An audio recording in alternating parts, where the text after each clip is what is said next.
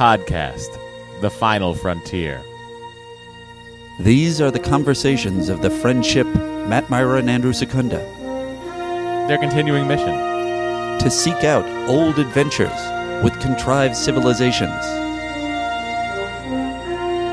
To boldly watch episodes that one of them has watched before. Welcome to Star Trek The Next Conversation.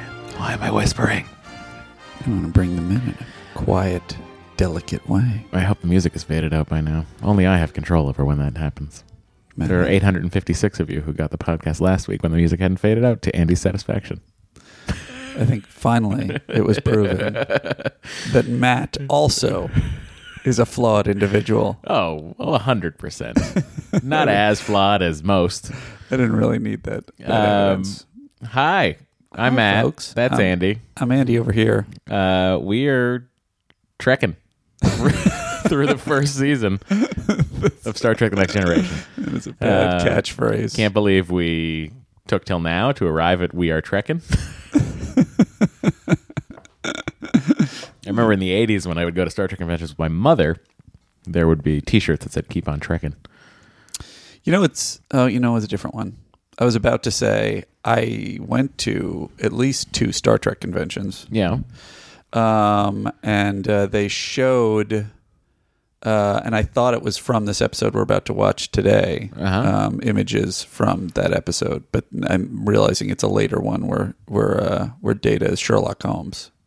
Yes. I forget which season that happens. He finds out about Sherlock this season. Right. And then they discuss Moriarty becomes self-aware in the next season. Whoa. I'm sorry. Spoiler alert, everybody. Great. Yeah, so this was the big goodbye. This is the first real holodeck malfunction episode in the history of the genre. The genre? There's a genre of holodeck malfunction episodes that continue throughout the rest of Star Trek series. Oh, well, the genre within this series. The genre within the series, yes. So your Next Gen, your Voyager, your Deep Space Nines, all have holodeck problems. Yeah. No holodeck problems on the Enterprise because they had yet to have that technology. That's true. Although when I was digging into holodeck history, because I was very confused, which I'm sure we'll get into. Oh, we're going to get into it. How exactly familiar these people are with holodeck, even though it's been on their ship since the ship launch. But it seems like in the Enterprise era, there was also another species that had a holodeck, and then it was 2 centuries later when the Federation finally got it. Huh. Well, the way VR is going now, I think we're much closer to having a holodeck. Absolutely. A guy just showed me on his iPhone a VR thing the other day. Yeah. And I've been really deep diving into my PlayStation virtual reality. Yeah. Matt's been on the There's a guy out ready there. room? There's a guy out there doing this thing called Stage 9. Okay, it's a full... He wants to do every deck of the Enterprise D in full 3-dimensional virtual reality using the Unreal Engine. And there are YouTube videos now of like his Stage 9 update. I highly recommend watching it. It's incredible, and I love it so much that I desperately want to build a gaming PC that I can run this on. I'm with you. So sounds amazing.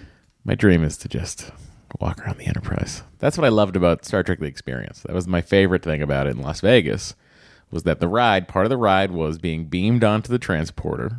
You get beamed on. You're in transporter room 2, I think. Uh-huh. You're walked through the corridor by someone in a Starfleet uniform. It's an emergency situation. The ship's at red alert. You get on a turbo lift. Turbo lift opens. You're on the bridge of the Enterprise.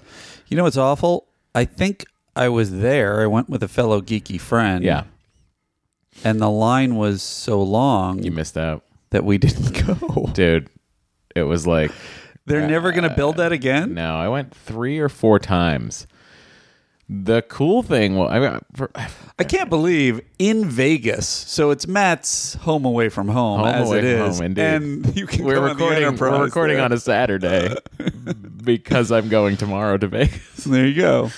Yeah, no, it was Star Trek: The Experience. If you never got a chance to ride, I'm sorry, but it was amazing. It was incredible. It was my favorite attraction in the world that I'd ever been on. I can imagine. But it was so cool because you'd go onto the bridge. The bridge is at red alert. Everything's to scale. Riker is in the shuttle bay with LaForge talking to the bridge. That's a film, though. That was a film, yeah. But you know how. How did they beam you in? It was amazing. So you were the guise of the ride was you would get into line, much like your Star Tours line, where you'd be getting ready to ride a motion simulator ride in Las Vegas. Right. Then all of a sudden the room would go, like you'd start to hear stuff and the room would start to flash. Then what they did in like, I forget how many infinitesimal of a second it was, but they had this huge lift thing that would remove the walls and the ceiling while it was dark. The ceiling would go and the walls would come up and you'd see flashes of light and you'd feel this rush of air from the giant ceiling being moved and the wall going up, and all of a sudden behind that wall and behind that ceiling is the transporter room. So it felt like you were beamed into the Enterprise. That sounds amazing. It was incredible. And you're all standing on a transporter pad, and someone in a Starfleet uniform says, "Sir, we've got them." And then you're walked through the corridors onto the turbo lift onto the bridge of the Enterprise D. It's incredible. I'm just so upset. I wish that someone would rebuild it. The premise of the ride is that one of the people that were beamed on board the ship, is a descendant of Captain Jean-Luc Picard. And a Klingon, a rogue Klingon. An ancestor, yes. What did I say? Descendant. Yep. And a rogue Klingon had gone back in time to Las Vegas, Nevada, 1990 whatever. This is before they relocated to France. Yeah. To kill us, to kill whoever the ancestor was, so Picard would never be born. So it then was it rested on the ship's shoulders to save Captain Picard, send us back to our time. And you then got brought down to the shuttle bay and boarded the motion simulator ride, which was the shuttlecraft. And you flew around a nebula, fighting Klingons, running away from them, ending up going through a time portal where you were on the Las Vegas Strip, flying away from... There was a Klingon bird of prey flying over the Las Vegas Strip. This is a downer. I love it was great. Dark rides. I love... well, it wasn't a dark. It was a motion simulator ride. Yeah. It was so good, though. But I love all manner of... Because I'm a scaredy cat when it comes to... It's pretty much everything at Disneyland I can ride, but the harsh roller coasters, I just can't take them. You know, when it was closing, when we found out it was closing, my buddy Joe flew out, and we went one last time the weekend before it closed. Why don't they reopen it? We rode it like 4 times. What's got to happen? I hope they don't do a frickin' Kelvin version of it. No, it's just gone. They lost their license. The licensing. It expired. The CBS Paramount licensing expired for that hotel. The Hilton is no longer called the Hilton. It's now the Westgate. Was the motion simulator the coolest part of it, though? No. The coolest part of it was being on the real bridge, as close as I could ever get to being on the real bridge of the Enterprise D. Well, that is until I build my... Well, that's why I don't have to worry about attic bridge. Because all I have to do is have Myra become a crazy millionaire. Yeah. Just get a 100 million. Get a couple showrunner things going. Yeah, and then I can go over and hang out. And then obviously, if we want a drink, we can go down to our basement, which is Cheers. It's gonna be great. Sounds fun. It's gonna be a real cool house, guys. You're all invited. Andy, I forgot to say whether or not they should watch The Big Goodbye. Right. Go ahead. Really? Yeah. Interesting. I mean, you have to. Again, in the first season, I feel like you're getting a lot of me saying, yes, you should watch it because it's the first of things. Like last week, the introduction of Loxana Troy. Right. This week, what we're seeing is the first of the holodeck malfunction episodes. So I'm saying, yes, watch The Big Goodbye. All right. But be warned, it's logically doesn't make a ton of sense. All right, then I guess it's just time to open the hailing frequencies. Let's do it. Andy didn't plug in. I asked you before. I was so excited. that we're finally on track, and we of were course really doing we're it. not. This is the saddest part of my life. Is when we fuck up on this podcast. Feeling great, but you know what? I think the audience at home only cares a bit. I think it's a split vote. Some people enjoy. I think the people at home are comforted by our failures. They're like, you know what? Maybe I'm not doing so bad. I got it more together than these schmoes. If two dumb Hollywood writers can fuck up as much as them, things are gonna be okay. Anyway, what is it? It's still not working. What did I do? Is your volume not on? It's on. Well, then, tell me what it's time for. All right, hang on. It's time to open hailing frequencies. I have a feeling it's still not going to work. I plugged into the wrong thing. Is it not working? No, you're not. You're in. There it is. Captain, we are being hailed.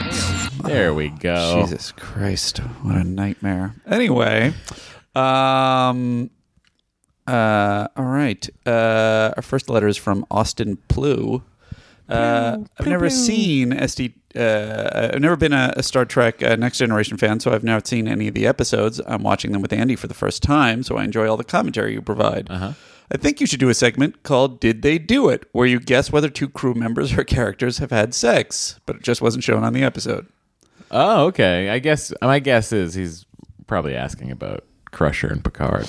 I assume so. I may have a theory on that later. Oh, I can't wait to find out. Azadi Rahi, who had written us before. Imzadi? Aramzadi, just added to the letter from last time. Hi, just wanted to add, this is regarding the term Ferengi.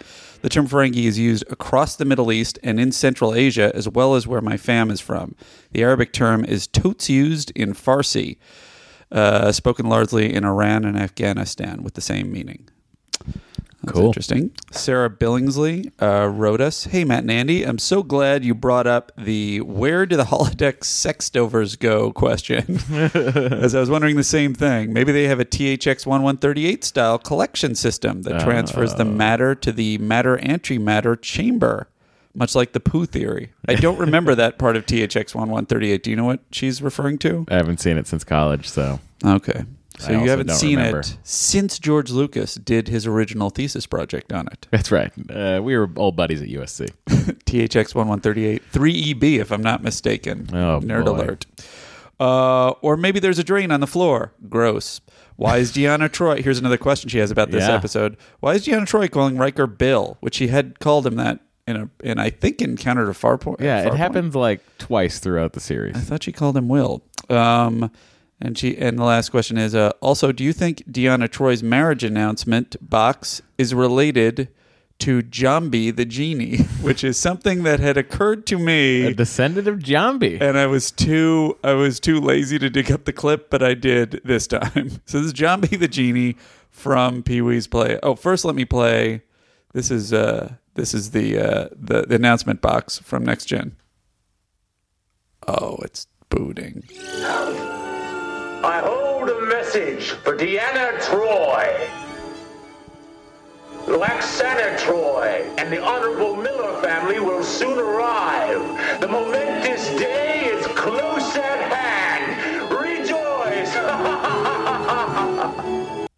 And now here is Jambi. Mecca lecca hi, Mecca hiney ho. Mecca lecca hi, Mecca hiney ho. Now, everyone at home, Mecca lecca hi, Mecca hiney ho. Mecca lecca hi, Mecca hiney ho. Originally, Phil Hartman. That's right. No, Whatever. Phil Hartman was the pirate. He wasn't the genie? Was it not the pirate? The I don't know. He was like a Who Lawrence Fishburne drunken... play? Was Lawrence Fishburne seriously in this? Yeah. That is He astounding. was the cowboy Roy. Oh my God, that's Lawrence Fishburne? That's the greatest thing ever. What do you mean? Of course, it's blackish as Lawrence Fishburne. I can't believe it. I don't know. He was already in Clockwork Orange. Not Clockwork Orange. The Matrix. Apocalypse Now. No. By that point. Okay. So Well, do you anyway, think they're related? Do you think they're descendants of each other? the cowboy and No. The box and the genie. Possibly. He was the. I imagine that Phil Hartman was the sailor. You're 100% correct. I imagine John B exists in all times. Oh. The box is just a piece of terrible technology. A little bit of that fantasy fun. Do you know what kind of annoys me is the fact that in the season 4 cast and crew Goldberg's photo, I'm holding the fucking Lord of the Rings sword. He kind of stuck you with it. It's just like That's why, honestly, that's I why have it. Secunda's a superior strategist in that moment, because I saw it happening and I stepped away from Goldberg when he was boy. waving around Sting, which honestly I would have loved to have as a child. Sting. Yes. That's the name of that sword? Mm-hmm. Wow. That's Bilbo's sword. Bilbo. That he passed on to Bilbo Frodo. Baggins. Leonard Nimoy. Oh yeah, nice crossover, pal. You're welcome.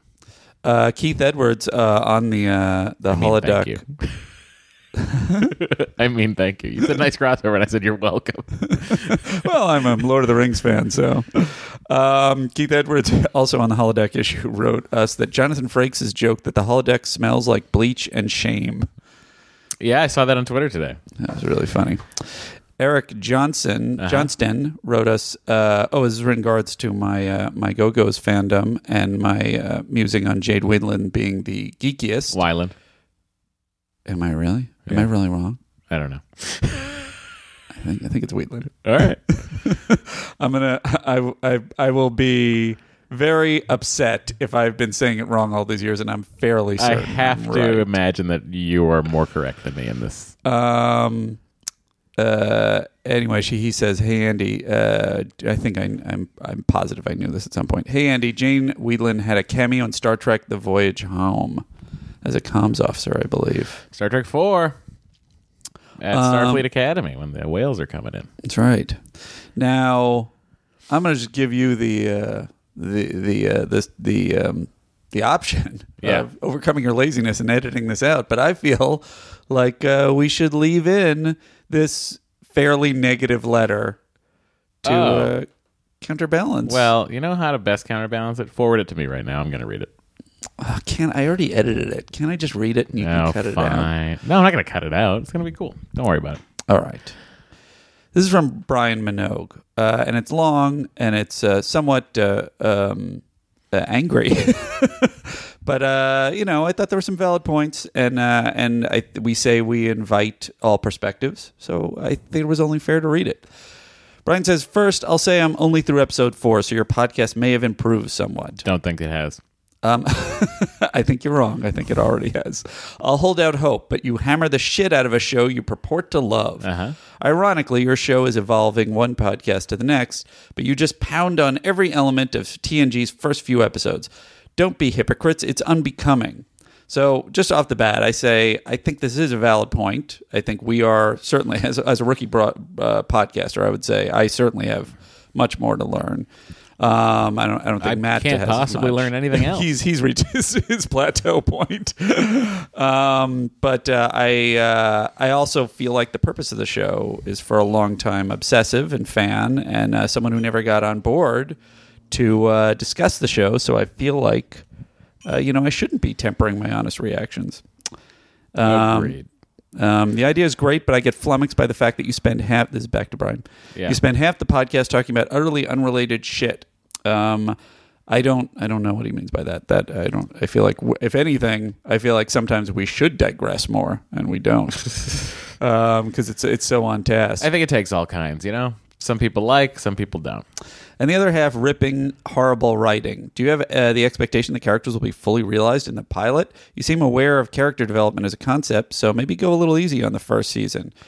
My thought is I don't... Well, go ahead. My thought with the character development on this show is that the character development we're ripping is bad.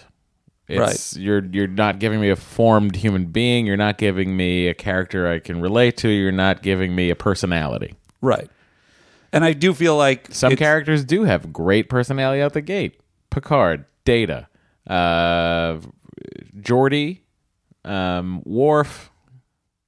I also feel like I could be wrong on this. I feel like most of the time we critique the characterization. It's based on the characterization that they themselves have already set up. Yeah. Not adjustments to the characters long term. But I could be wrong about that. Right. So he continues. That said, yes, there are episodes and characters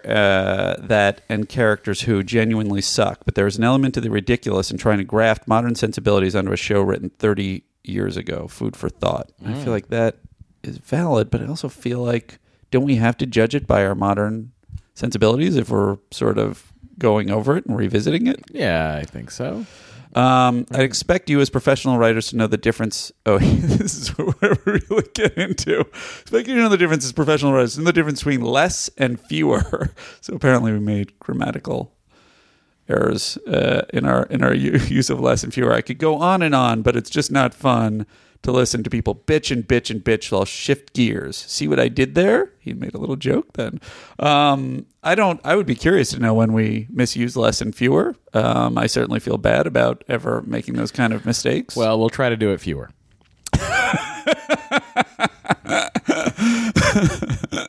I love the concept of your podcast. And I've been thinking about your rating system. So he shifts gears into giving, which I think is valid. He's trying to help at the same time. Seems like you could range from space duck to infinite velocity. Warp 10, as Matt knows, maybe something. And then he goes into a bunch of things I'm gonna pass over. I'm sorry. So we're going into warp factors, you're saying. So we're stationary, we're at space duck, and that's the worst an episode can be. And the best an episode can be is traveling in all places at all times. That's existing everywhere at once. Okay. Alternatively, I guess, and I don't know, do you want the specifics of 1/4 impulse and everything? No. Okay. But I'll read it later. Okay, fair enough. I have it. I don't need the audience. Alternatively, I guess you could tell me to go fuck myself. I'm just throwing shit out there. Seems to be a theme. Oh, because we talk about where the shit goes on the ship. No, I don't think so. He's only up to episode 4. Oh. I think he's just referring to us just throwing shit out there making the podcast. Gotcha. Finally, most of your fans haven't worked in TV production. While most people can glean meaning from context, it might not hurt to flesh out industry terms for the uninitiated. So I feel like we have tried to do that as we go. But honestly, I don't know. Do you feel like we get too insidery? I mean, I think maybe a little bit sometimes, but it's nothing that I don't... I mean, I try to explain it. If there's anything anyone isn't getting... If we're ever like that, let us know. We'll happily explain it for honestly, yes, we're both giant windbags. So anybody, tweet at us, write us. We're happy to explain anything and pretend we know what we're talking about. Yeah. I think I just locked into my voice. I know where I'm supposed to hold the mic and how loud. Congratulations. This is great, guys. So you can be satisfied about that part, at least, Brian, even though that was one of your complaints. Not yet. He says, I lied. The above was not my last paragraph. As much as my God. bitched about your bitching, I will wholeheartedly get behind any and all bitching regarding Dr. Pulaski, the single worst character in all of the franchise. Everyone hates Dr. Pulaski, except Matt. Matt Myra loves Matt Myra does Dr. not Pulaski. mind Dr. Pulaski. Now, I will say, my memories of Dr. Pulaski are fairly distant. Because I haven't revisited the first and second season. I rarely ever rewatch because I don't, once they switch uniforms, thumbs up. Right. Riker gets a beard, obviously, at the beginning of the second season. And there are some second season episodes I enjoy quite a bit and watch here and there. And in those episodes, I don't mind Dr. Pulaski. Well, I don't know. Do you want to get into this? Because I don't have much reference point for Pulaski and her. Pulaski for me was more like she was a little bit more of a meanie. She was right? a McCoy. She was McCoy, right? Yeah. They were going for a female McCoy. And she was butting heads with Data, much like McCoy would butt heads with Spock. Do you know why? I don't know if should we save this for when that switch happens? Because I'm curious why Gates McFadden switch happens back. The people didn't like Beverly Crusher, or the producers didn't like. Oh, yeah. Interesting. Oh, wait. We'll have to dig into that. Yeah. Anyway, all the best and get your shit together. So that wasn't that painful, was it, Matthew? No, let's hope we get our shit together. Thank you for your thoughts, Brian. I do feel like there is a certain element, Brian, of your saying that we're nitpicky, and you seem like a similar personality, and I think all of your nitpicking is fair, honestly. I don't have a sound effect for the prime corrective, and I don't know when in the letters it should happen. Now. Right. Then let's do the prime corrective, then jump into the episode. Okay. Oh, you don't want to hear it? I have other letters after that. I think you should really cultivate your letters a little. It's not on you that we're just getting so many emails, but I think we can. Well, I feel like I should skip ahead then to the Q things because I didn't. That's really the purpose of the letters is talking about. Just talking about how much you love Q? No, just talking about Q issues from the Q episode. Okay, well, let's talk about Q issues. Do what you want to talk. So You're in impatient. control. You know what, Matthew? I think you need to work on your patience level. Or perhaps you have an accurate read on how impatient the audience is. Anyway, there's only two emails. Just we're 25 minutes in and we're still talking about emails. Holy crap! Are we 25 minutes in? Yes. All right. Well, you're right then. But let me just finish up because I'm OCD and that'll bother me. Catherine David wrote us, love the podcast, but, oh, Matt, you've been away from the Bay State for too long. In the debates about flagships, you said that the USS Constitution is in Charleston, Massachusetts. Charlestown. Well, all right. She says, of course, it's in Charlestown. So he corrected himself before I could get the correction out, Catherine. Maybe it was just my accent. Could be. Boston boy. Is there a Charleston, Massachusetts? I don't even think there is one. I don't know what to tell you, Catherine. Well, Catherine, you and I agree on a lot of things. Your prime corrective fell apart. No, it's fine. David I misspoke. Rishu wrote us. He wrote us about the flagships last time. Yes, Enterprise is a flagship at certain times. Any ship can be a flagship. No, all right, you don't want to hear it. Okay. Well, I mean, if he gets to a point outside of Star Trek, I will listen to him. When an admiral or other flag command officer is stationed aboard, but it wasn't for this episode. Like I said, a little nit. However, there was a follow-up letter from Troy Ray who says, hey, guys, I would argue that the Enterprise D meets the second definition for the flagship that David Rishu had sent us. Starfleet is not a military organization. This may not be apparent since the organization is so ensconced in naval trappings, but navies don't necessarily have to be military. When it becomes clear on television, and television isn't until Enterprise, when the military boards the ship because Earth goes to war with the Xindi? Am I pronouncing that correctly? Yes, correct. Everyone has their bloomers in a bunch because military troops are on a Starfleet vessel. It's sacrilegious. It's anathema. But Captain Archer is down. What do you think? I look forward to visiting Enterprise. So I have a bunch of things about. I mean, I guess it's like, if a lot of the astronauts, but not all of the astronauts, were ex-military. Weren't they all? Oh, no. They weren't all military. No, not. I mean, obviously they were scientists. I mean, not until Apollo 17 did a non-former military. No, that's when I was talking about the moon. History, right? Yeah. But yeah. And then I have 3 Q letters, but I can save it for another time. 3 Qs. Go for it. The continuing Q conversation. Matt and Andy. Well, it's true that this is about omnipotence and omniscience. Oh my God. Had it? Semantics. If it's true, if one is truly omnipotent with absolute control over matter, energy, and time, then the only reason for not being omniscient is lack of effort. It's laziness combined with Q's arrogance. Yeah, could be. That's from Trent DuPont. Secunda, Q is not omnipotent. He is godlike, but he is not everywhere. He has the ability to be everywhere, while he has the ability to go anywhere and see anything. I don't believe he has been everywhere and seen everything. Right. That's from Ian Russell. Connor Shapiro writes us, I was re-listening to episode 3, and Matt. Is this a corrective? This is not the same thing. Sorry, I'm skipping that one for now. Hey guys, great podcast. And then Paul Cole quotes from Voyager, Death Wish. Yeah, Quinn, who's Q is gonna kill himself. You mustn't think of us as omnipotent, no matter what the Continuum would like you to believe. You and your ship seem incredibly powerful to life forms without your technical expertise. It's no different with us. We may appear omnipotent to you, but believe me, we're not. Cool. That's it. All right. We queued it up. Did it. Cue it up. That's our new segment where we talk about Q and Andy's problems with Q. All right, ladies and gentlemen, it is time for The Big Goodbye. Production number 113 aired January 11th, 1988. Or stardate 41997.7. Andy. Yes. What happened? January 11th, 1988. I'll tell you what happened. Oh boy, oh boy. Oh, come on. I set it up. Where is it? Dixon Hill, you are not. Oh, crap. I can't find the freaking thing. This is so horrible. All right. January 11th, right? Oh, I'm so sorry. This episode was written by Trace Torme and directed by Joseph L. Scanlon. All right, I got it. And Andy has some information for January 11th, 1988. You're going to have to queue up George Harrison's Got My Mind Set on You. Because that was number one. Got my mind set on It was Monday. I got my mind set. Oh, hang on. Well, here, I'll just play it out of my iTunes library. Because, it's George Harrison. Sure. It was Monday. U.S. President was Ronald Reagan. Got My Mind Set on You by George Harrison was number one. Heaven is a Place on Earth, Hanging In by Belinda Carlisle in the UK at number one.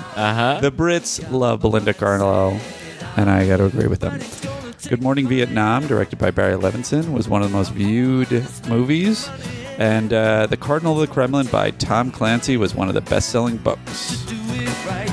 Amazing that George Harrison had yet another number one hit. He really had a long career, a long and storied career. Best Beatle, if you ask me. What? 100% George Harrison. 100%? Not even a move. Not even a room for argument. I said this. My statement was the best Beatle, if you ask me. 100%. That's what I said. That's fair. George. Are you saying this word is what? Personality-wise, or songwriting ability, or all lyrics? The whole thing across the but board. 100% personality-wise. If you As watch the an Beatles innovator? anthology, you watch the Beatles anthology. Yeah. The only person you can imagine having a conversation with for any length of time is George. Well, you're talking about personality then. I am. He seems like he's the most grounded, certainly. He's the best Beatle. And he was invested in, I think he helped Holy Grail get made, and Life of Brian, he fully funded. But wasn't he also involved with Holy Grail? Listen, he loved Python. As he showed he had good comedy taste. The guy's a genius. Therefore, he probably wouldn't have been too into our podcast. He's out there right now amongst the plants. He was a gardener. Did he ask for his ashes to be scattered amongst? I think his ashes, were at Hollywood? his estate. In London. No, well, not London. In England. Sure. Okay, guys, so the big goodbye. Here is your synopsis from the Star Trek The Next Generation Companion Revised Edition.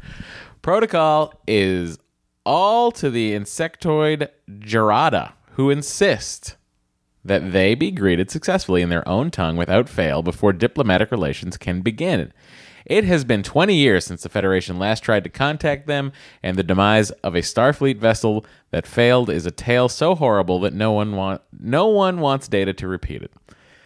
To relieve the stress of his preparations, Picard tries a little role-playing in his favorite holodeck program, a 1940s hard-boiled detective named Dixon Hill. He is so excited after a short holodeck visit that he takes Data, Dr. Crusher, and literary historian Wayland, a.k.a. guy that is just there to get shot, back with him. But a long-range Jadaran scan glitches the holodeck programming, and the game turns deadly when Wayland is shot by the mobsters and the party is trapped with no exit. Wesley and LaForge try to make repairs, but a wrong move would kill the players. Finally, the holodeck is opened, and the mobsters gleefully leave, intending to plunder the Enterprise. But, of course, they dematerialize. Hill, Picard's police friend, in a metaphysical twist, ponders about the reality of holodeck inhabitants as he watches them go. Still in his trench coat, Picard emerges from his stressful play, at last delivers a Jadarian greeting perfectly to his bridge crew's applause. Yeah. That is the synopsis of this episode. All right. I was really interested. I really was thinking. I was really into the idea and the concept, and I had high hopes for it because I loved Piece of the Action in the original series. Yeah, but which is an entirely different concept. Well, I The only realized thing they that share too is late. suits. I know. Well, yeah. First Officer's Log, Stardate 41997.7. We are about to make a brief but necessary contact with the Harada, a reclusive insect-like race I pronounced it known so for wrong. its idiosyncratic attitude toward protocol. How would The you have Harada done it? demand a precise greeting. I said In Gerada this case, as I was from reading. Captain Picard. Their language is most unusual. The slightest mispronunciation is regarded as an insult. All right, what do you think about Protocol? I wondered if they have the whole back. Also, side issue. I was like, why are they not? Whenever they don't show the person immediately on screen, and there has to be a conversation about show us yourselves on screen. I'm always like, well, this is a budgetary issue or some weird thing, and it clearly is if they're insects, they're giant insects. And then later, when Data has the other thing of like, why don't we look at the video of the horrible thing that happened? And everyone's like, no. It's clearly also a budgetary issue. Do you think they really intended to fully put them on and do that whole thing? What do you mean? Like, do you think the writer? No, I don't know. I think this was just an excuse for some holodeck fun, and they had to build in this B story that no one really cared about. Oh, and yes. I think they were like, I don't know, some big insect creatures. Definitely, but I just feel like you probably saw them on screen at least at some point, and then some that was written out when they realized how much the 30 stuff was going to cost. But whatever the case, Wait, everyone's got to get their own suit?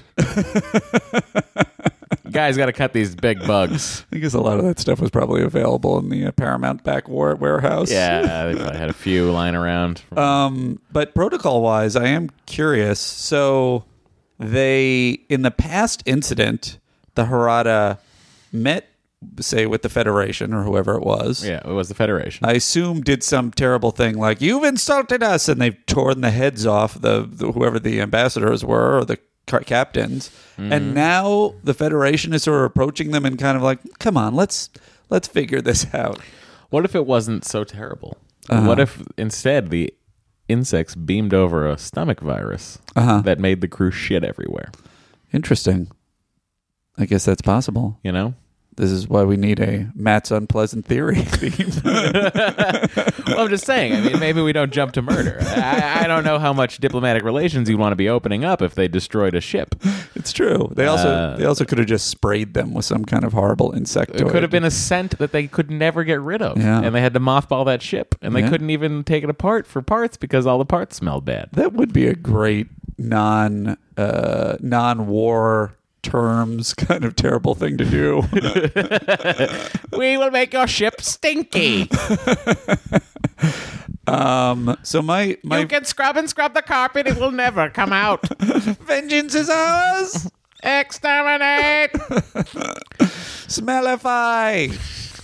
My number one thing at the top of this episode is My number one is Riker. Jesus Christ. I'm the one slowing down the podcast. Picard is amazed by this technology. Oh, would you like to hear him describing it to the conference room full of officers? Please do. Okay. When I looked down into the street, I actually saw automobiles. I apologize for that sound. Automobiles? An ancient Earth device, used primarily for transportation. Ah. Also seen as a source of status and virility. Often a prime ingredient in teenage mating rituals. Teenage mating rituals? From that window, I could see an entire Ooh. City block. That's right. He is very excited. So animated. Smells. You make it sound so real. Well, that's how it felt. Incredible. Oh. Oh. Well, I'm going to go again. Only this time, I'm going to dress the part. Why not come with me? I don't understand the Yes, I'd like dressing for the I want to holodeck. take that 20th century historian. that. Who, Waylon? Yes, Waylon. That But he knows 20s. more about Dixon Hill than I do. Shall I tell him, sir? Invite him, Mr. Data. This is supposed to be a recreational activity. The sense of reality was absolutely incredible. When that woman kissed me, it was so Exciting? real. A lot of subtext. So I got so many things in this scene. Please, Andy, I'm here to help. Okay.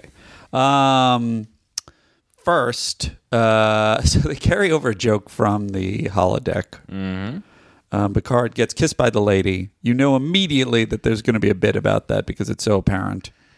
So he has lipstick on his face. Which would not leave the holodeck. That was going to be my question number one. Yep.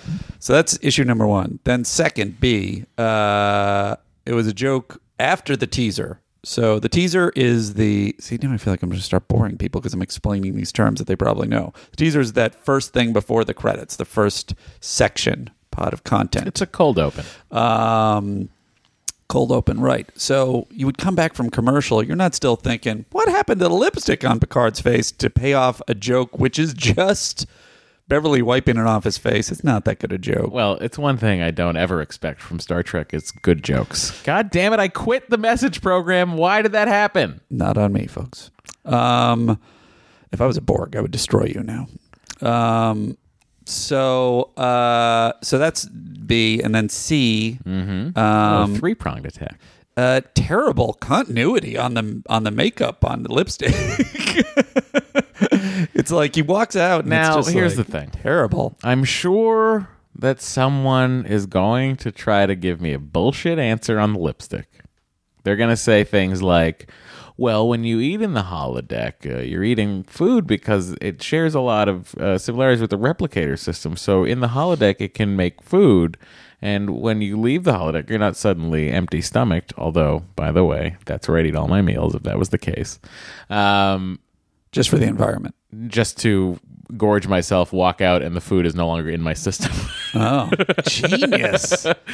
They should be able to do that, right? You could probably beam food out of your stomach after you've eaten it. That's why no one's super fat. That is the reason. Holy crap. Has anyone ever theorized that before? Probably spent more time thinking about it than anyone else. Oh, my God, Matt.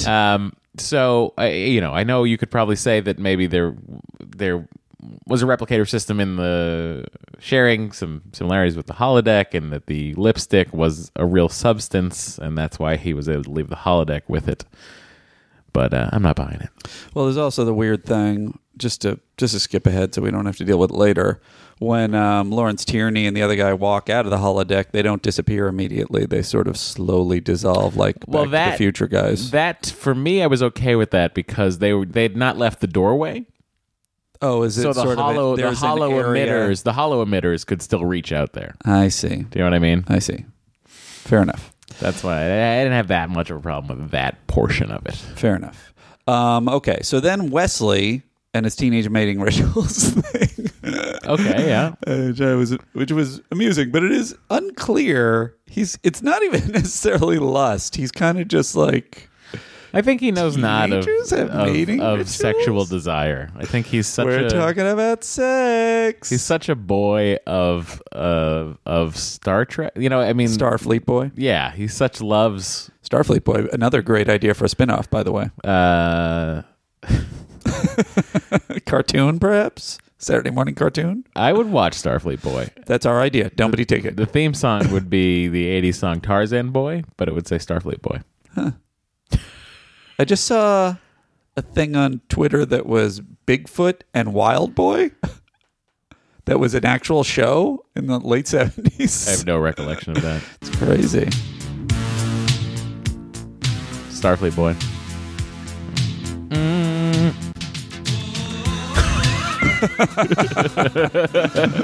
I think we got something on our hands here. Anyway, my digression is over. Okay, now let's talk about Beverly and Picard. Let's talk about it. What do you want to talk about with them? Here's Picard going, why not come with me in this serious way? And yes, I'd like that in front of all of his serious and senior officers. All of his senior officers. Yeah. And then just saying, it seems so real. And just like, so A, are we supposed to believe that he had sex with the lady, or it's just the kiss? I think it was just the kiss. I think we saw everything we needed to see. Well, then I tell you, Matt, that that leads me to a theory. Oh. Where are all the bathrooms at? Who let an android have a cat? Is Data just pretending to be so dim? No one knows the answers, least of all him. It's Andy's theories. I think Picard is a virgin. Whoa. I think if you look at the evidence that is amassed thus far, and it may be disproven, he has no children, does he? He does not have any children. He is so excited by the kiss. He's so oddly awkward with Beverly. And you even go back to Naked Now, and that's when all his inhibitions are supposed to be removed, and his interpretation of sexuality is to go and it is a great and sound. not be able to handle it. I think there may be a possibility that this is a guy who has really overcome a tremendous amount of social awkwardness and lack of experience to become a Starfleet captain. Well, Andy, that's an excellent theory. Except I think it's entirely wrong. Well, I think he's had all the sex. All the sex. You All think the he has sex. not just had sex, but that he is promiscuous? I think he's had all of it. And what I mean by all the sex is I mean every species he got his hands on. Uh-huh. He went to town during in the Academy days. Interesting. There you go. Andy's theories are very interesting because he's really smart. Yeah. Great theory, Andy. That's all I got for this section. Oh, that's all right. Don't worry about that because I got plenty more where that came from. My next one's 11:30. That's Are so, you beyond that? That's so far. Okay. Play it. I'm not queued up. Oh, I thought you well, had here. it. You said far. I thought you had a Supplemental. thing. The Haradan rendezvous is still 11 hours away. I am about to re-enter the world of Dixon Hill, this time properly dressed. An experience like this is more enjoyable when shared, so I've invited our fiction expert, Whalen, to accompany me. Dr. Crusher will join us shortly. Whalen. Now, why... That guy, you could tell, has a target on him. Come on. Yeah. Why does the ship need a fiction expert? He's a 20th century historian. Why expert. is that a Starfleet specialty? Is that the only thing he does? Here's the thing, by the way. He's a 20th century historian. Because if he He's is, a you would have to fiction assume. expert. Is he a fiction expert also? They say both. Oh. that is the most enviable. That guy's got to do nothing the entire time, and yet he's in Starfleet going across the galaxy. You know what what we did sort of miss that I'd like to touch on a little bit is that B story of the protocol. I'd like to just very quickly go over the first scene where Troy is trying to explain to Picard how to speak to these people. Before you do that, just to completely talk this out, Whalen, if that is his only job, he must just be sitting in a room fucking reading and just like chilling. And then the second's like, hey, Captain Picard wants you to come into the holodeck. Yeah, Captain Picard? I'm going to go and do something. Finally! Honey, don't wait up. Captain needs me. Nobody needs you on this ship. Oh, I'll be back. Why are you dressed like that? You look like one of those space queers.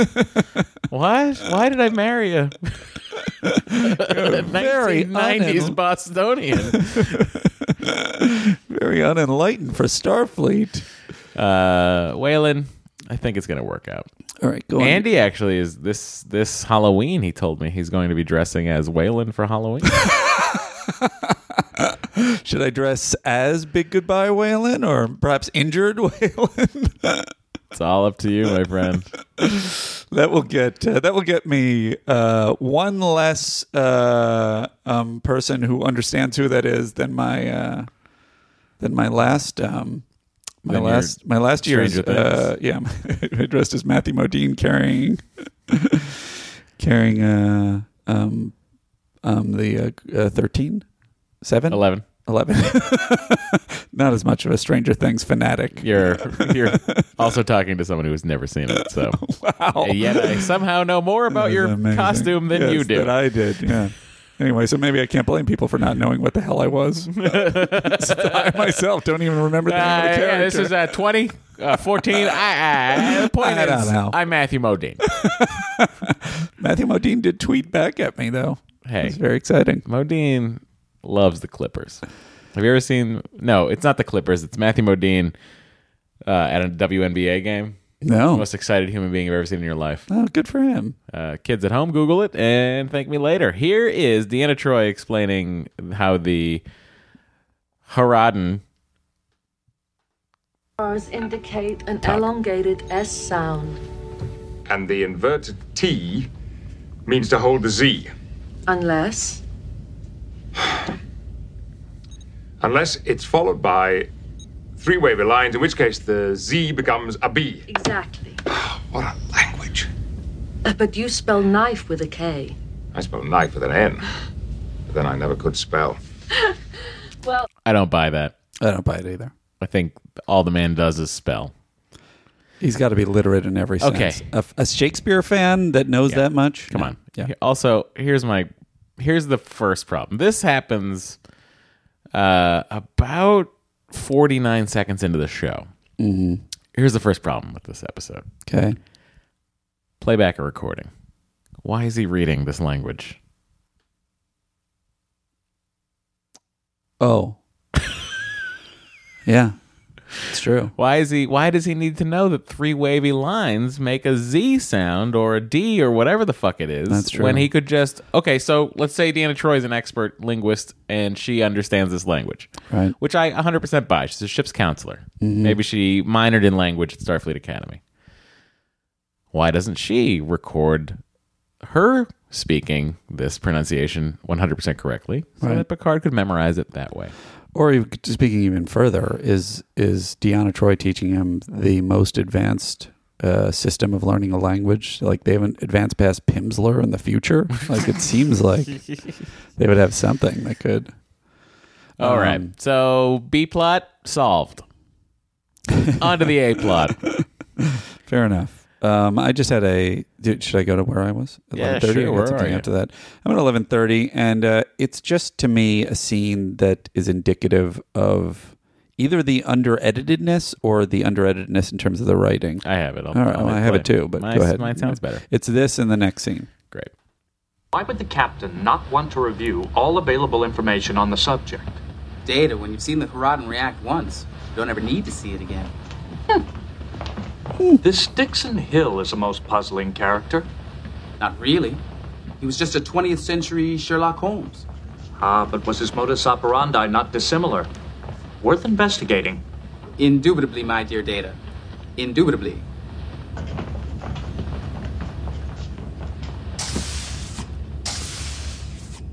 Computer, request all biographical information on fictional character Dixon. So we're now in a scene that is Matt misinterpreted my head nod as a cut it off, but he also probably wisely thought that this is going. Oh no, I thought taking too you long. had wanted It doesn't. to say No, I don't have something anything here. else in the scene other than it's a long scene of Data Googling, which I remember was a complaint you had about him in a prior episode. Well, it's also my other complaint about this is he's not at his duty station. Right. He's not at ops right now. Sure. Why does he go to the fucking bridge to do his Googling? He has a quarters that is essentially just a giant terminal for the ship's main computer. I think, again, they probably didn't want to build the Data quarters set that day. Well, they build it next week, so. Yeah, but my main point is both of these scenes are to some degree purposeless. We've already seen Data be interested. We could, in a line, in like what's going to happen in this in the conference room scene, he was already interested in the 20th century and had all these details. There's redundancy there, yeah. He just walks in with his suit. You don't need either of these scenes. And I guess it points out, I think, part of what my original lack of hooking into the show was in this first season, because I think later they went in the direction. I'm interested in what you're going to say. I feel like as for the first time the show, and I could be wrong. I'm basing it on the few episodes I remember. Yeah. As the show got its footing more, it really got a handle on teaser with a hook, and then it builds the plot. Not and always. Really, not always. Mm-hmm. Not always. All right. Well, that is one of my common complaints. Okay, but keep going. Hang on one sec. Oh, you have Andy's common complaint jingle? Andy's common complaints. Okay. But it felt like over time, they got a handle on the story moving forward at all times. And early on, I think they were more in the mindset of, let me build the characters, let me see the characters interact. And my feeling is you can only do that if there's some arc to where you're going in every scene, other than just information. And that's where a show would become more soapy. Here's the historical problem with that, though. The problem on particularly on Star Trek: The Next Generation is that they were trying to win over a new audience, and they're trying to get these characters to be known in a way that three of the most iconic characters in television were. And they were, they were behind the eight ball because they were dealing with the fucking phenomenon of the original series and trying to earn people. Like, I mean, when this show came out, I remember going like, fuck that show. Kirk and Spock forever. 100%. You had a huge contingent of people, including me, that were preset to have in many aggression ways, toward this show. In many ways. Was this not the first reboot? Of Star Trek? No, I just mean like in general. No, that can't be. I can't think of anything right. Oh, well, first of all, Battlestar Galactica 1981. Was that 4 years apart? 77 to 81? I don't know when the first one ended. Uh-huh. But there must have been others also. You're saying as opposed to a spin-off? Or? Well, what I'm saying, I mean, yes, it is a spin-off, and it's not a reboot, but it is, it's this sort of, it's got that, it's so second nature to everybody now, where we have movies of, with the Ghostbusters, we're going to do Ghostbusters again, or we're going to do, I can't think of anything else off the top of my head. RoboCop. Uh-huh. Judge Dredd. Sure. By the way, Dredd is far superior. Oh, without question. I just realized it was Alex Garland who did who did Ex Machina that wrote the original, or that wrote Dredd. He didn't direct it. Yeah. Such a talented fellow. Well, I think we could be talented if we weren't wasting our time talking about how bad people were in the 80s.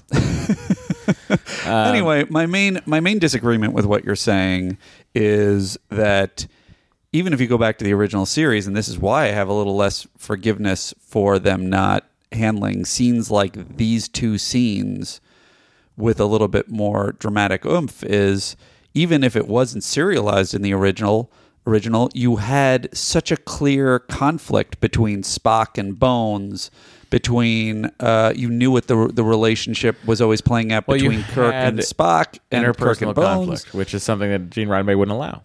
But why would he not allow it when it was so effective in the original series? He hoped that humanity would evolve beyond that. But it didn't by the 23rd century, so why would it have by the 20... I guess you could argue that it would have by the 24th century. Another generation, 80 years later. Well, that's a really interesting point, that it's like, well, people wouldn't argue in the future, but it's like, well, all right, well, then you're going to have to come up with something more interesting for us to watch, which I guess they eventually did. They did. There's 7 years of it. But it's very difficult to watch at this point. Star Trek, I support you. Don't listen to Andy. You're just feeling defensive because of that to re-enter mean the guy's world email. Of Dixon Hill, this time properly dressed. An experience like this is more enjoyable when shared, so I've invited our fiction expert, Wayland, to accompany me. Dr. Crusher But I just wanted to hear them ready talking for San to each Francisco, other. Mr. Whalen? More than ready, sir. Well, if it's anything like last time, I'm sure you won't be disappointed. I told my wife not to wait up. She said I didn't even belong here, that I serve no purpose on this ship. I am totally versed in the genre of the period.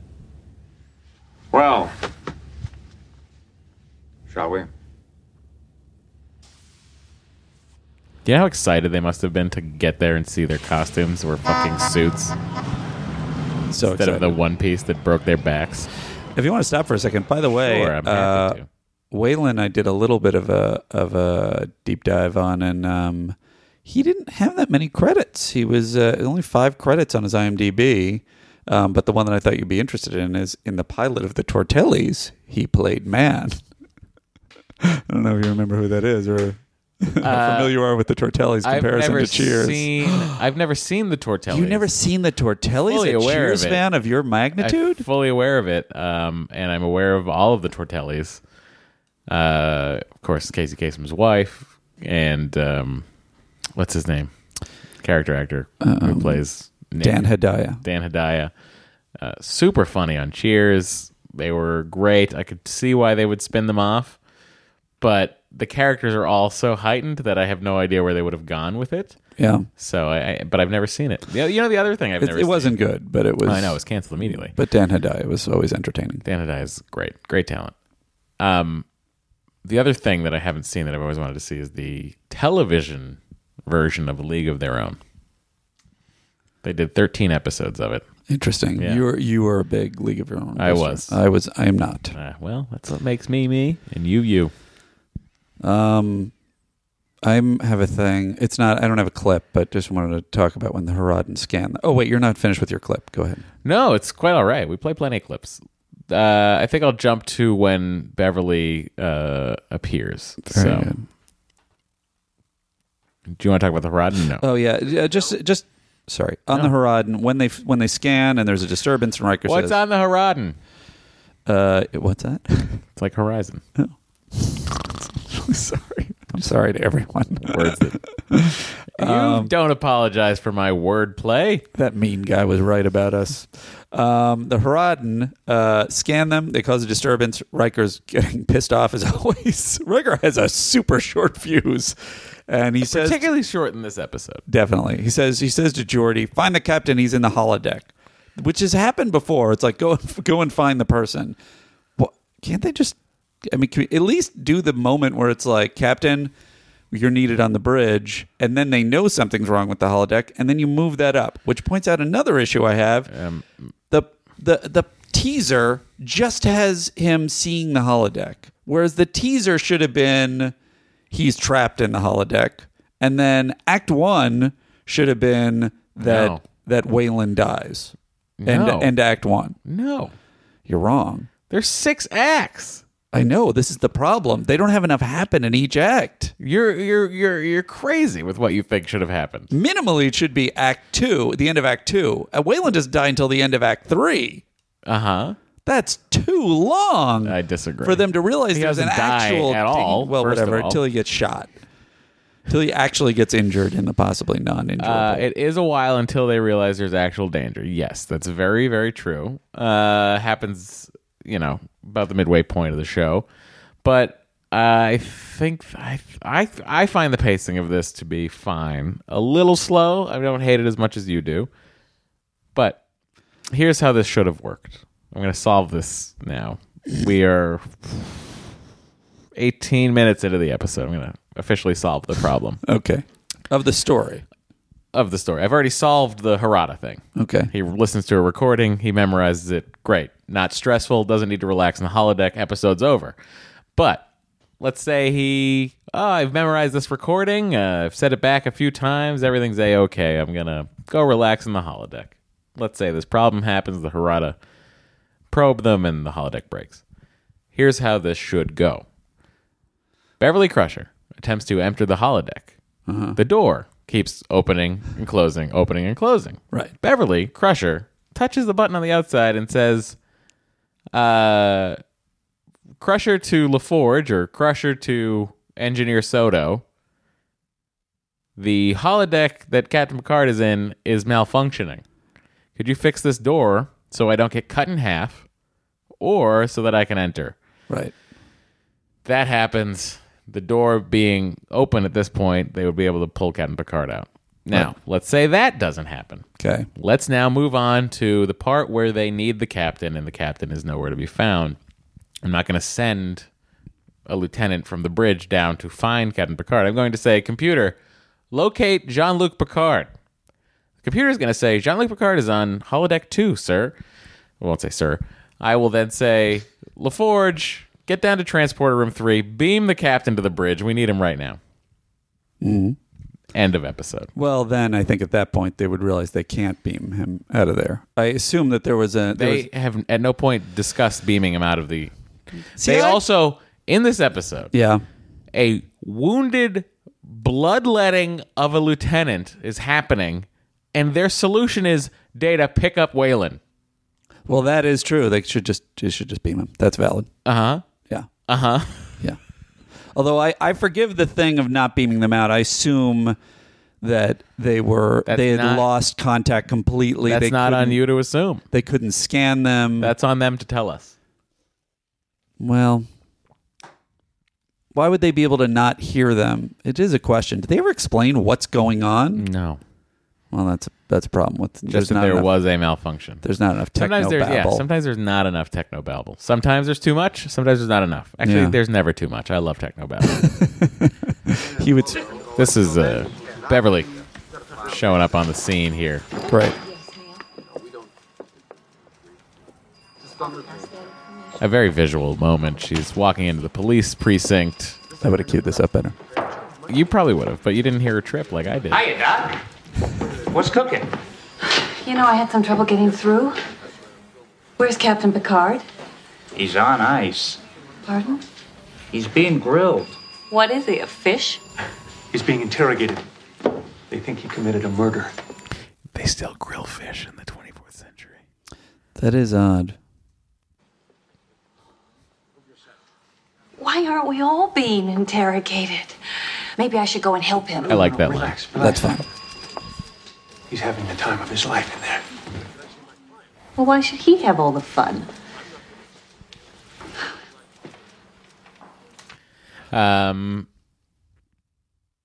They're all acting like they've never been on a holodeck before. 100%. Although I enjoy Beverly's antics a little bit more than I enjoy Picard not being able to process anything. How so? I feel like it feels more out of character how Picard is acting.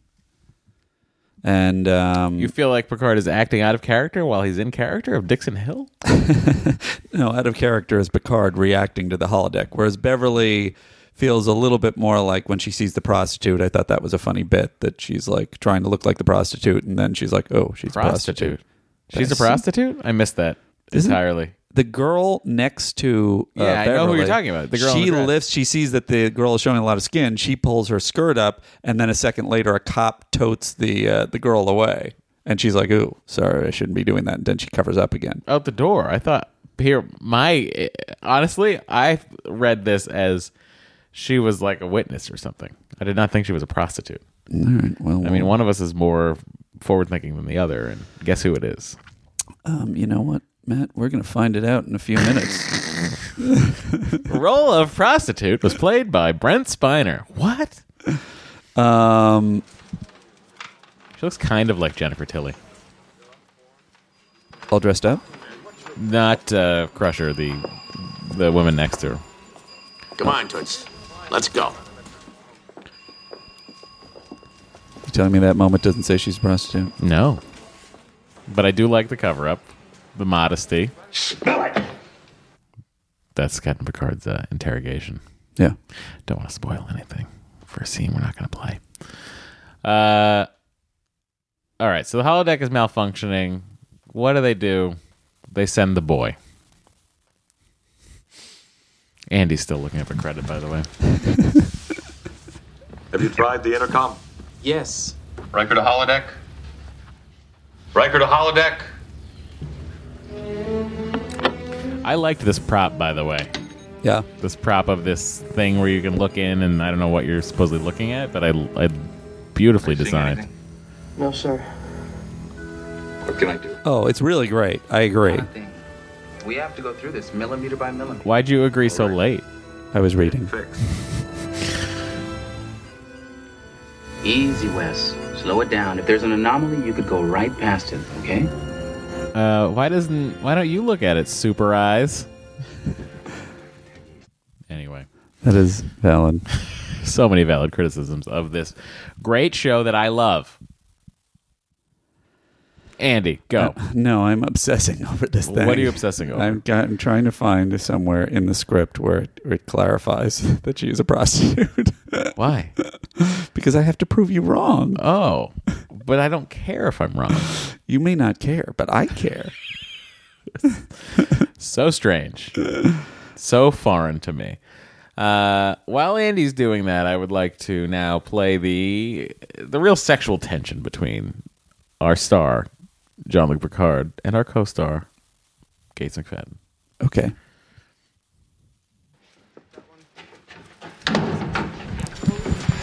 We're going to take with you. Put him in a squad. I like the look his cop buddy gives when he sees Crusher and then looks at Picard. It's like, oh god, here goes Dix again. Have a good time. I don't know. Sometimes it almost seems too real. I must say you wear it well. I'm glad you could make it. So they were leaning Maybe that's his hard into this. Yes, very. Maybe we should be getting back to the Enterprise. We are on the Enterprise. Oh, yes. Of course, so we are. Do we have time to see your office? Yes, of course. Why not? They're going to go get it on. They are totally going to go Captain, get it on. mind if I join you? Yeah, me too, boss. I'd love to take a gander. And the shake-off from Crusher. The holodeck makes excellent use. She's disappointed. Really, like, as heavy as they've ever leaned in on this so far this season. Yeah. Andy, I see that you have a script. I don't think it's in the script. I think that this was an improvised moment on set, or it was rewritten into it. It was a little comedic moment that they created. It's interesting. So we have no clarity on it. Well, if you're out there and you wrote this episode, Trace, yeah, please. Oh yeah. Well, I kind of want to have Tracy Torme. Uh-huh. I kind of want to have her or him. You think? Could go either way. I don't know. On the podcast, just so I can ask.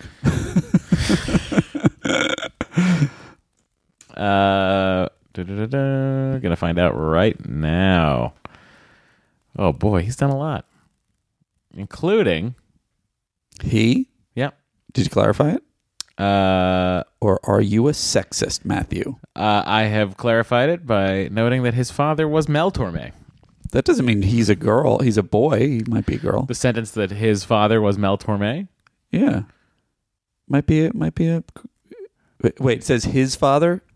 Oh, okay. I thought you were deciding it was a his. He created Sliders. Did he really? Yeah. Oh, we should know that. Worked for Saturday Night Live.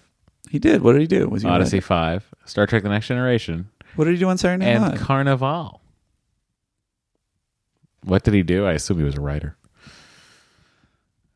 I mean, the man's still working. He's only. I find that heartening that he went from SNL to Star genre. Trek. It's just gonna be. That's what you want to do, huh? You want to go into genre? I don't know. I'd like to mix it up. All right. You know what, Andy? I'll allow it. Thanks. You can mix it up. You're telling me Jerry O'Connell did not stay on for the full 5 seasons? What the fuck else did you have going on? Whoa, easy on Jerry O'Connell. I mean, I just find it crazy.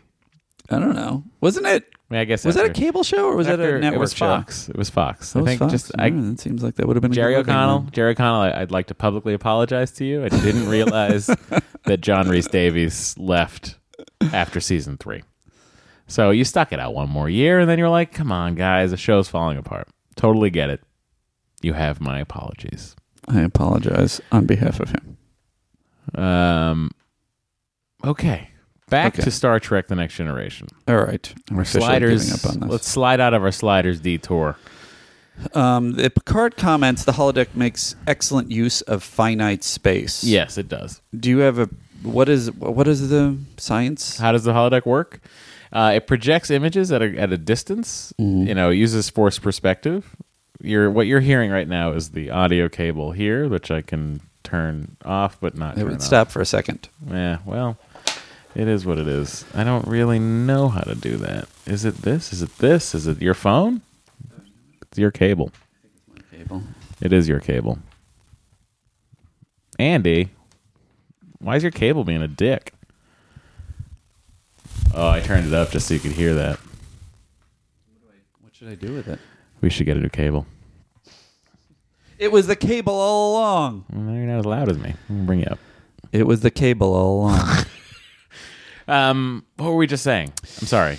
I got distracted by the Holodeck how the holodeck explanation. works. Yes. Think of it as you standing on a treadmill that can move in any which direction. Right. And everything around you being projected in force. And what happens if you have more than one person running in opposite directions? It does not account for that kind of thing, honest to God. The technology, as stated, shouldn't work with more than one person in there.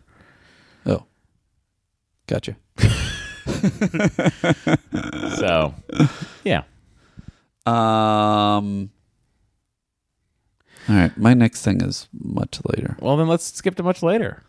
Just Lawrence Tierney comes in. Yeah, he does. We have a lot of great. Dick Miller is in there. Dick Miller and Lawrence Tierney, you could argue, are amongst the most prolific and known tiny character parts from the 40s through the 60s through the 80s. Like they've just Lawrence Tierney of Reservoir Dogs, Dick Miller of Gremlins, and everything Joe Dante's ever done, going back to Roger Corman, just endless things. Just guys that are great to see, and you get happy when you see them. I do. The last person is Harvey Jason, who plays Leech. And he seems like he's played the voices in a lot of recent Star Wars Galactic. It's not recent. It's from 2001. Star Wars Galactic Battlegrounds. Hey, it was 17 years ago. That's pretty recent. Oh no, is that sound back? Yeah. Good day, Mr. Hill. My name is Cyrus Redblock. I hope you don't mind us dropping in. I see I have no choice. Life is an endless stream of choices. Unfortunately, you have chosen to make my life more difficult. I don't suppose you'd be foolish enough to hide it here. I don't suppose so. Still, I'm sure you won't mind if we take a look around.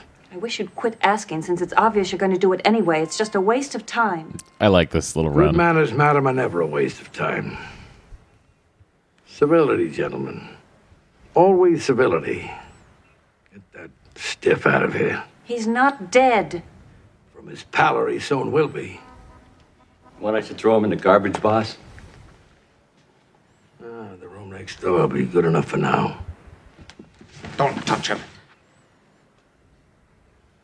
Mr. Blue. Hey, I'm off. Oh, I turned you a little bit down, but you're not actually off, Andy.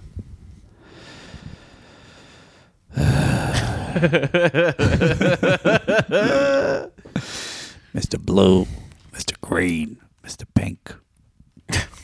Well, why do I have to be Mr. Pink? Okay, so the holodeck is malfunctioning. Bullets are killing people in this, or the holodeck safety protocol. Hi, you said killing. He's not dead. I did, and I apologize. Checkmate, for that. Matthew Myra. No, hoisted. So safety protocols aren't working. Again, unexplainable thing. A probe scanned it and broke it. I seem to remember this from Voyager. You can get hurt in a holodeck. Like you can break your arm and everything, but you just can't get super hurt. Is that the way it works? I mean, they can fix a broken arm pretty easily, so. Yeah. There are safety levels and safety protocols you can have at different levels. And if you want to turn off like the safety danger protocols, you need command officer authorization from 2 officers, I believe. 2 senior officers. Interesting. That'd be a funny conversation. So when Data wants to practice killing, he needs him and LaForge to do it. Yeah. You'll see that in season 7. Is that really true? Yeah. Oh wow, that sounds awesome. See, already every time you mention something like in a future episode, that sounds awesome. When's that? 7 years from now. Only 3 years in podcast time. My next thing is way at the end. Lawrence Tierney and the guy go out. They slowly dissolve. And my next thing is is just this weird semi-romantic moment with the police captain character at the end. Oh, mine is with the romantic moment between Wesley and the holodeck. Yeah, I know. I'm hearing static too, and I'm not 100% sure if it's actually. It is. Could it be your microphone? My nanobots. You don't have nanobots. Guys, we just hit record again. That's why Andy was talking about nanobots. We're even having fun off the air. Okay. It's really beginning to irritate me.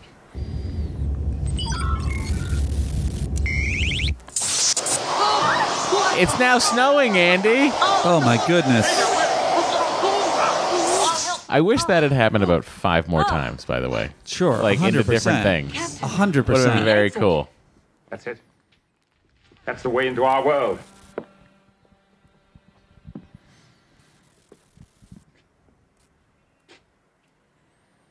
Remarkable.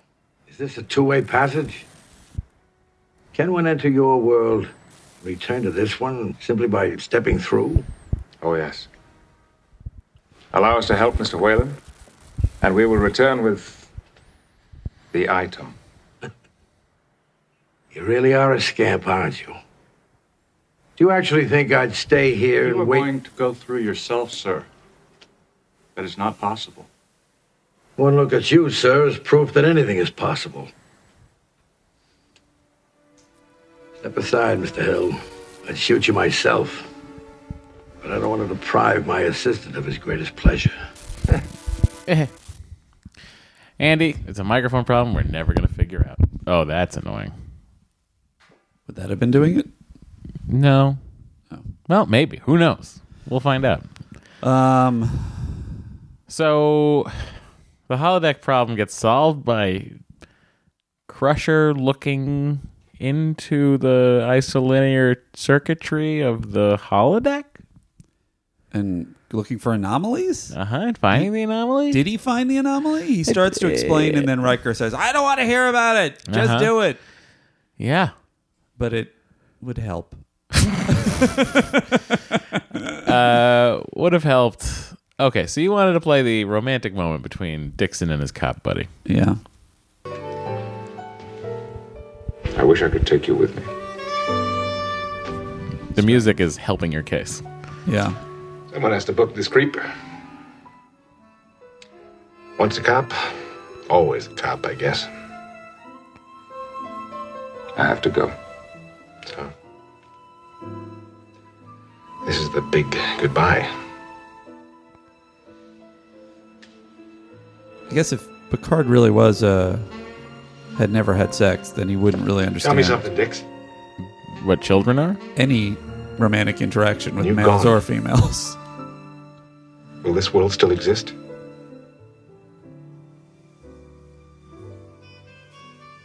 Will my wife and kids still be waiting for me at home? I honestly don't know. Kind of a cold ending. Yeah. He could just say, Tough luck, holodeck guy. What should he say? He should have just said, yeah. Computer and program. Wait! Don't worry about it. What? Computer and pro... Also, who's the creep you got to book? Because, the guy that Data punched and knocked out. Right. And now we're going to hear the weirdest moment in the history of Star Trek. Ready as on LV, number 1. Open hailing frequencies. Frequencies open, sir. This is Jean-Luc Picard, captain of the Enterprise.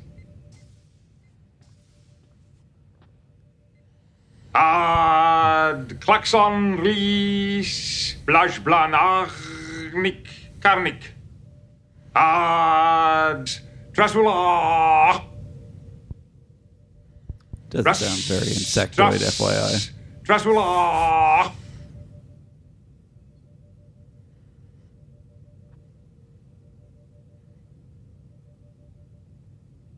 You have honored us with your words of greeting. A new day dawns between us.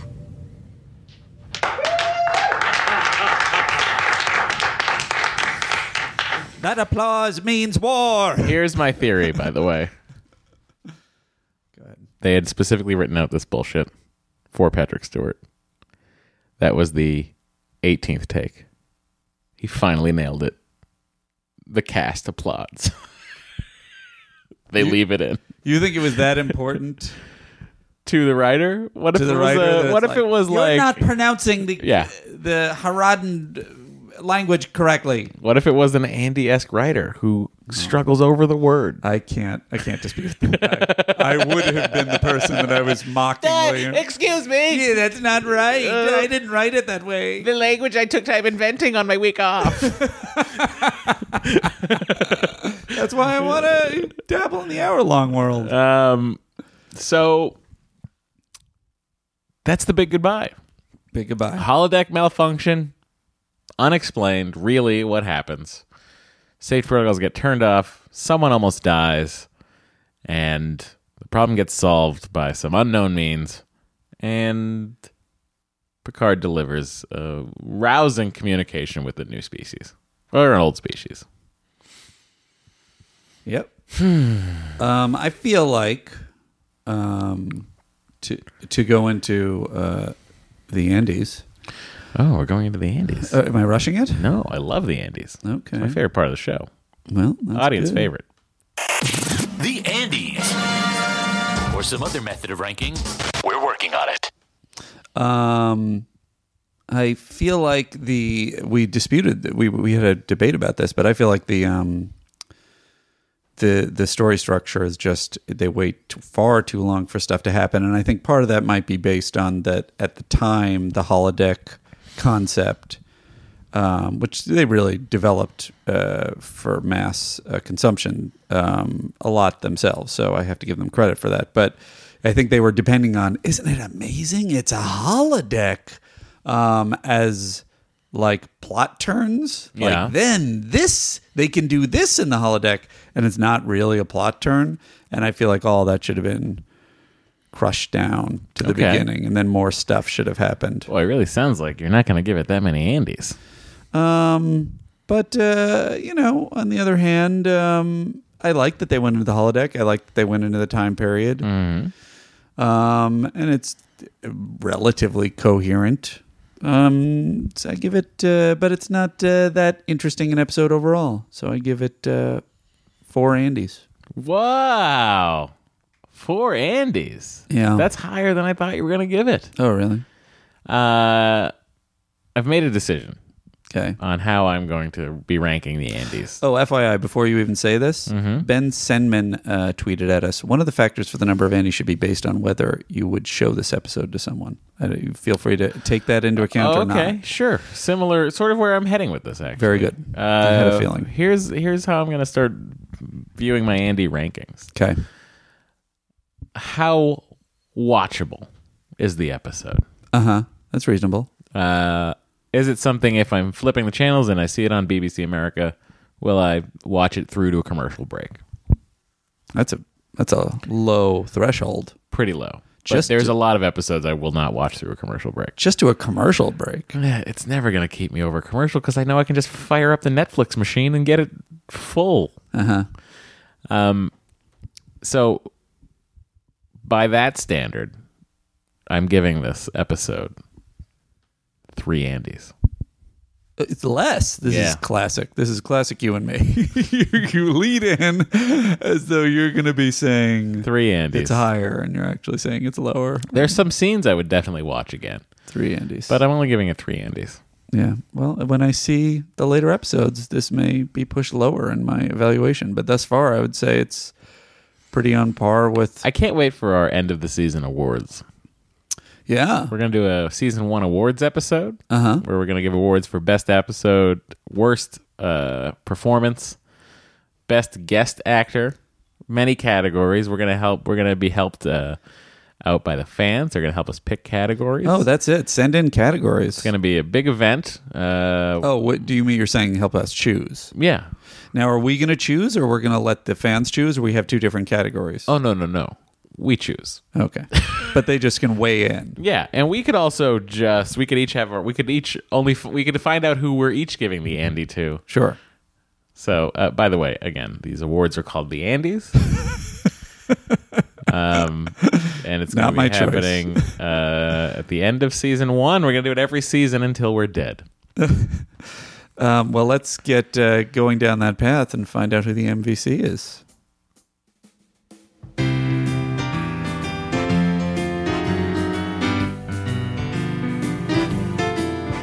It's the MVC, yeah, the MVC. Only Matt and Andy know who it's gonna be. Will it be Data, Riker, Troy, or Dr. Crusher? Gotta fill the time with something, at least until season 3.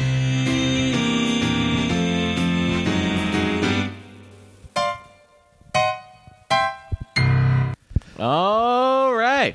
Okay. Who do we think? Well, there's only one answer. There's only one person who did anything in this episode. Young Wesley Crusher. He did get them out, but wasn't Picard the one that tricked the guys into walking off the holodeck? That was a meaningless trick. Well, because at any point, Data, who's A, bulletproof, and B, stronger than anyone in the holodeck, could have stopped everyone. That was crazy. So my answer, of course, is Wesley Crusher. What about Picard learning the language? I mean, that was a huge thing. You know, it was a big. Or you could say Troy for training Picard. It was the most valuable, probably, moment to Starfleet. But of the drama of this episode, I feel like the most valuable crew member was Ensign Wesley Crusher, acting ensign. I would agree with that reasoning. There you go. We both give it to Ensign Wesley Crusher. Yeah. Hopefully, Will Wheaton will be here to accept his award at the end of the year when we tally up the MVCs. You're stacking the deck. I think it's going to be a great episode. To try and get poor Will Wheaton on this show. Maybe we'll do it live at the UCB if anyone cares. Oh, nice. I think that's the show. That is the show. Boy. Folks, if you want to tweet at us, and please do, all your questions and comments, it's at Star Trek TNC. If you want to write us an email, you want to give it a shot, Matt? Yeah, if you want to write us an email, you can email us at some variation of the following. Star Trek. Not even close. TNC Pod. STTNCpod@gmail.com. And please go and go to iTunes and give us a rating and tell a friend if you're like, hey, give I us know a review. Tell friends. Everyone's doing this hashtag tripod thing. Sure. Tell someone to hashtag tripod us. Do it. Other than that, I go fuck yourselves. I don't agree, guys. Well, I don't agree.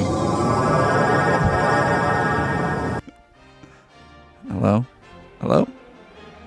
I'm back on the bridge by me. Goodbye, disengage.